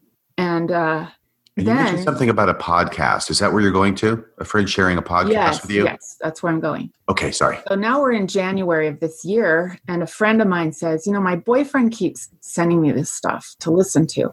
She goes, would you listen to this and tell me what you think? And so I did. And you had not been listening to any podcast prior to January of 2019, correct? Correct. I did not even know they existed. There is a whole segment of the church that does not even know this stuff exists. Trust me, because I've been one of them for a long time. I think it might have been one of John DeLynne's. I think it was. I'm real fuzzy on what it was. All I know is that I listened and I went, oh no, because it was the same stuff Dan used to talk about. Same stuff, the polygamy stuff. And I think it had something to do with, I don't know, it might not have been the Book of Abraham. I can't remember. Definitely polygamy, which is a big, that definitely, that catches my attention immediately. And it's kind of a zinger. So I clicked on, and here's another one you can read. And here's another one. Here's another, there's a list that comes up on your phone when you're listening. Oh, I could listen to, episode 2 and episode 10, 20. And so I started just clicking on all of these and listening to them. And literally within 1 week of doing that, and I got my hands on the CES letter, actually just the Audible version of it. I listened to that and it was like, I just said, I'm done. That's it. That is it. That's the last straw. This is bullshit. I mean, that's the word that came to mind. And I haven't been a swearing person my whole life, but that word was the only word that could come to mind about what I was hearing. about the church. Not that the stuff I was hearing was bullshit, but that the church and what they had done, I felt lied to. I felt deceived. I felt like betrayed. I felt like a fool. I think that was the biggest. It was like, I have been a fool for this religion. I have believed it with my whole heart and soul. I have sacrificed for it. I have given up all my favorite things for it. I have lived I have tried so hard to keep the commandments and beat myself up when I didn't, and all of it. And I thought, I have been duped. And it was really upsetting.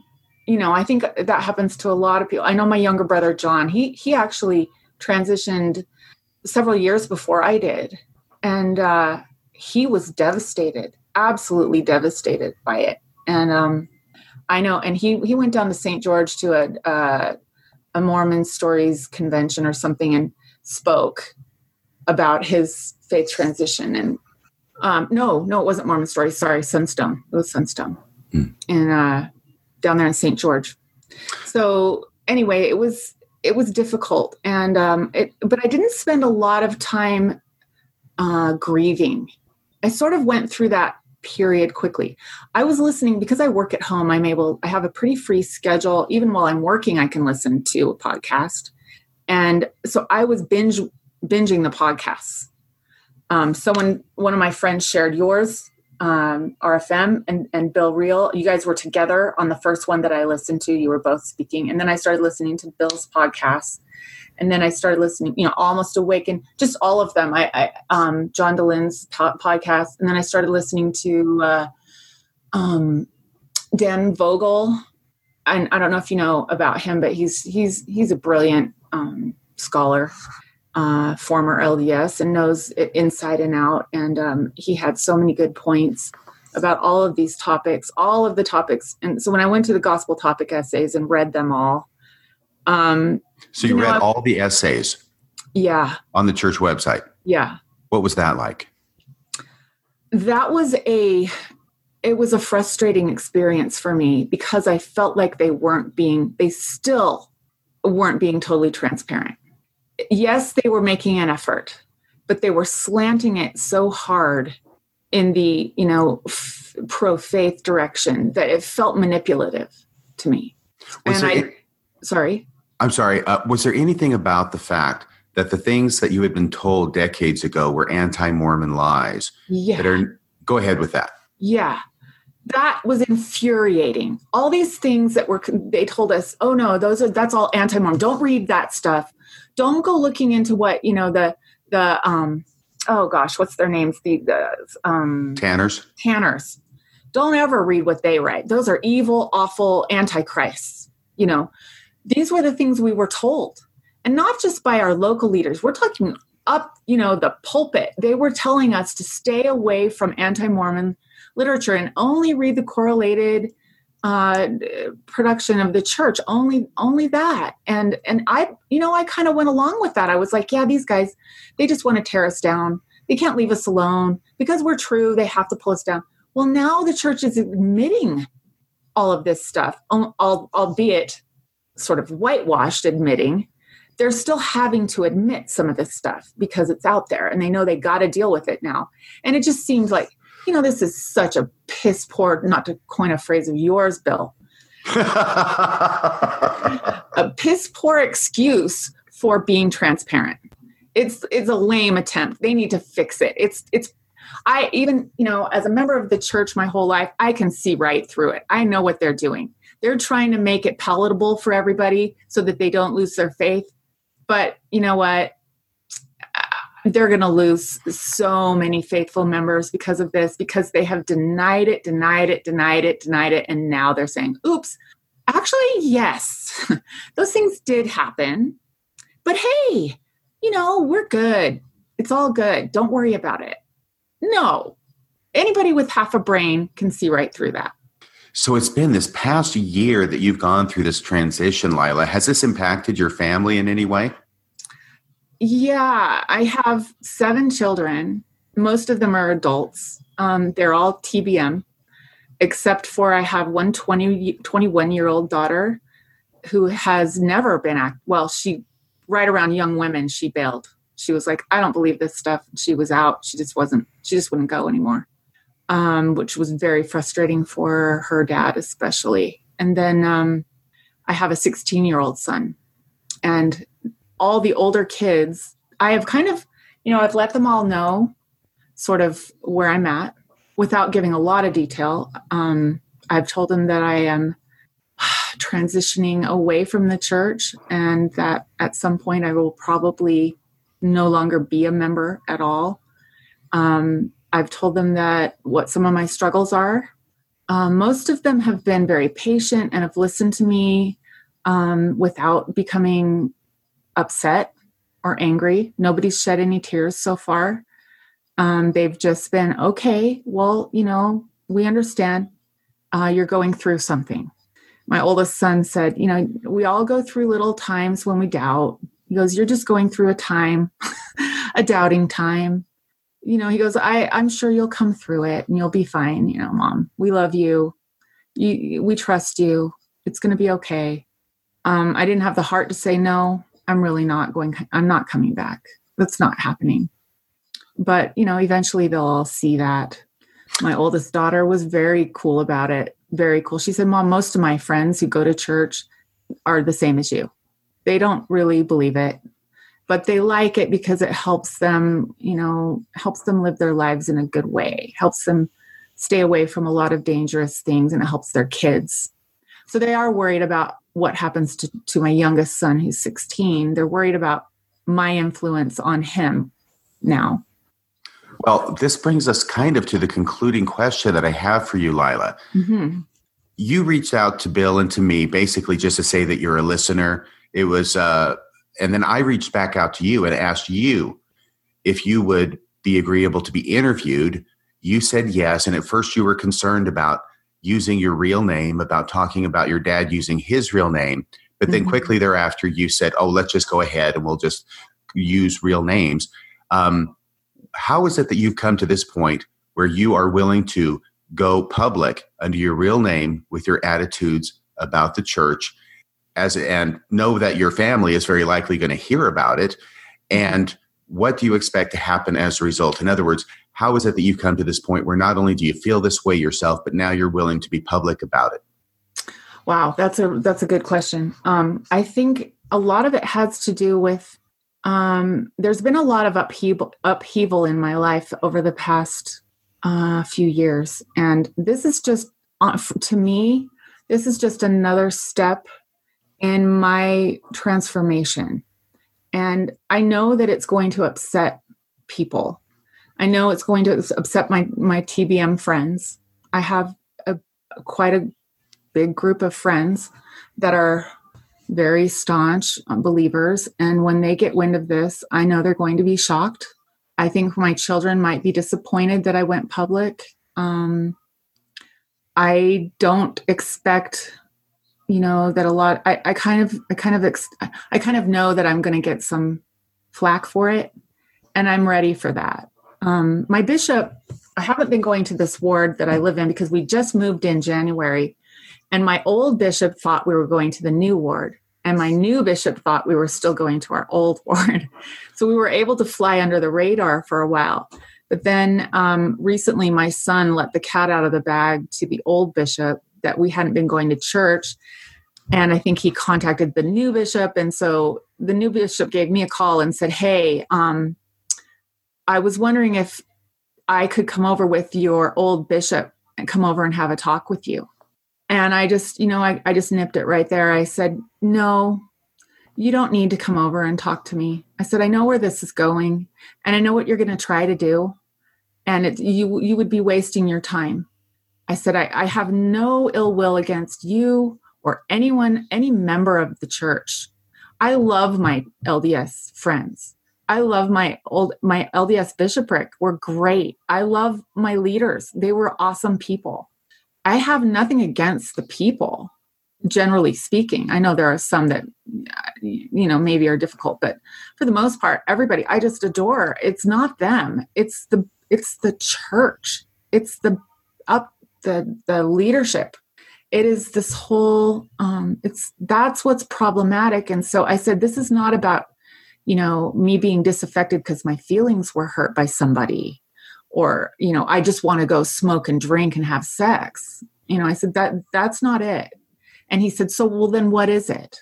And I said, have you read the gospel topic essays on the church website? And he said, no, I haven't. And I thought, well, there you go. I said, you should probably read those, being they're on our own church website. You should maybe read those. And then I said, you might have a hard time finding him, but you can put it in the search bar and it'll come up.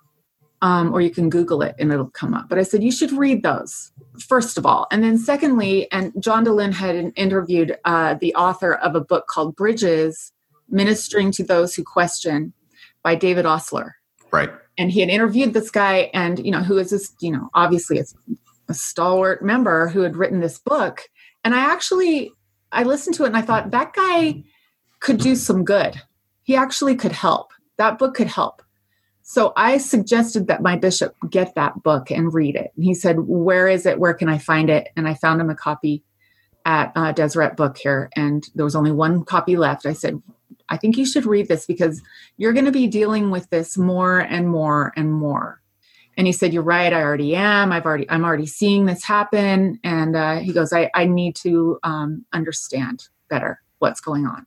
So I think I think he has the book and I hope he's reading the book.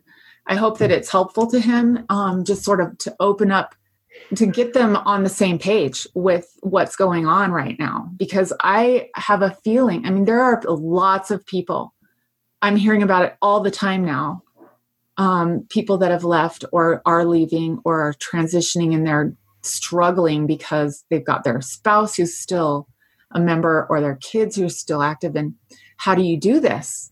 How do you do this? We need to, you guys are doing a lot of good by the podcasts are lifesavers. I'm telling you, I don't know what I would have done if I hadn't had them to listen to, just to keep me sane all day long. And I've talked to all my friends that are transitioning. We have a group that meets twice a month. They're all women. There's just, I think there's only 6 of us now, but we all have just used those podcasts as lifelines. So I want to appeal to both of you to please keep doing it. You probably get sick of it. I can imagine you're sick to death of it, doing it all the time, but you're doing a huge service to the people that are going through this. And I think they're going to continue to go through it. I think that it's just getting going. Well, thank you very much. I appreciate the kind words. I plan on continuing as long as I am able. Good. Bill? Yeah, so I've been doing this 8 years now. And when it comes to the Mormon stuff, I am tired. I feel like I've covered every major historical obstacle, and I'm sitting on the sideline. And if something, significant happens that I feel like I can contribute a unique perspective to or speak to in a way that others go like, yeah, I couldn't have said it that way. And I'm glad you said it. Great. Mm-hmm. But in the meantime, you mentioned Almost Awake, and that's where I'm spending my time now. I feel a lot healthier, keeping kind of a safe distance from Mormonism and only poking in when it feels like I can contribute and do so in a healthy way. Yeah. But I have no intention of stop podcasting, and I certainly I'm certainly going to continue to speak on deconstructing systems and what it means to wake up from those. So I plan to continue. That's really important, because Mormonism is really just one of many systems that are unhealthy, and what you're doing is helping us, giving us tools to do that on many, in other areas too, and it's helpful. So keep doing that. I had one last little thought, and I kind of talked about it a little bit earlier, but as I'm listening to this entire conversation and hearing your story about your dad and his time as a general authority and how he was at home, and then talking about all these other kind of parts of this story, mm-hmm. it strikes me, and again, I kind of mentioned earlier, it strikes me as there are certain systems that are really unhealthy. And it's not just religious. There's political systems, there's other clubs and groups and anytime people get together, unhealthiness tends to show up because us humans all have shadow. And with Mormonism and other high demand fundamentalist religions, there's this cover given to its members in authority that they're able to be unhealthy and to kind of hide from it. Yeah. And as I hear the story about your dad honestly reminds me a ton of myself. Having a certain level of charisma, being friendly and nice and funny. And then in my darkest moments at home when I feel turmoil inside because it's too loud or somebody's fighting or somebody made a bad choice, and suddenly I feel all distorted inside. And the way I get control back of the situation is to yell and to scream and to ground and to punish and doing all those things. I mean, that sounds like your dad's personality. Like he was a good guy, and yet when he felt turmoil inside, he acted out in unhealthy ways. And yet here's this system that gives incredible cover to its leaders, both at the general level as well as local leadership. Just having the priesthood, just being a male gives you cover in this system. Mm-hmm. And I worry so much about all the hurt that's done by those of us in some sort of authority position. Again, even just having priesthoods is sufficient to do this. Being in some type of authority position, being able to treat people in unhealthy ways, and this system gives us cover to never be accountable to that. That struck me to me as one of the most important kind of themes going on as we had this conversation. I appreciated being able to sit in on this and poke a few questions here or there, but generally just to sit back and kind of hear how the human story works itself out in this kind of a religious system. Yeah. It gives them amazing cover. It gives them the ultimate cover, which is you can do whatever you want and you're still going to make it to the celestial kingdom. Right. I've had the second anointing, so the conversation stops here. Yeah. That grants you the freedom to behave any awful way you want to, and you're still going to make it. That was the way Joseph Smith behaved too. He was exempt. He could do whatever he wanted to do. And it was okay because God commanded it, that whether he was lying, whether he was, cheating on Emma or whatever he was doing, he could do it. Even I've heard worse stories, and it was all for God and it was all okay because he had his calling and election made sure. That is a very, very dangerous.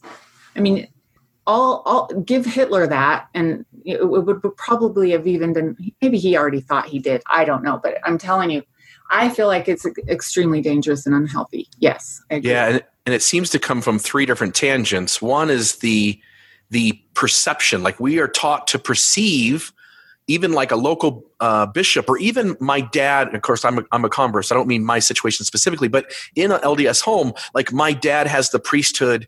He interacts with God, and his job is to be be responsible as an authority over top of the rest of us in this home.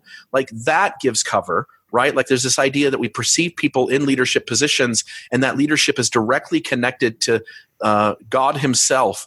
And hence we need to see ourselves in a subservient position to these people, even our own father. And so that's one. Two is that then that person gets to give cover by saying they hold the priesthood or they're some type of authority. So when something unhealthy happens, they get to step in and go, you cannot criticize me. I have authority. And then another layer of that is the leadership of the church then telling us that message. Elder Oaks, for example, saying you cannot criticize the leaders of the church, even if that criticism is true. From all directions, there's this unhealthy cloud that we're all living in, where if anybody in authority, even the father in our home, does something deeply unhealthy, our job is to keep our mouth shut, to pretend everything is going well, and to treat it as if it is. It's a dictatorship. I mean, that's what it is. We are living in a modern day religious dictatorship. Yeah. We're not allowed to criticize. We just have to bow our heads and say yes, literally. Yeah, that's it. Well, I tell you what, that time has come when unfortunately we have to conclude this interview with Lila. Bill, thanks for being with us today. Lila, thank you so much for agreeing to be interviewed under your real name and share some real life experiences from your life and where you are now. And I wish you all the very best in your future. And hopefully, thank you so much for having me. Oh, you're welcome. And hopefully your friends are really TBM, so they don't even know this podcast exists.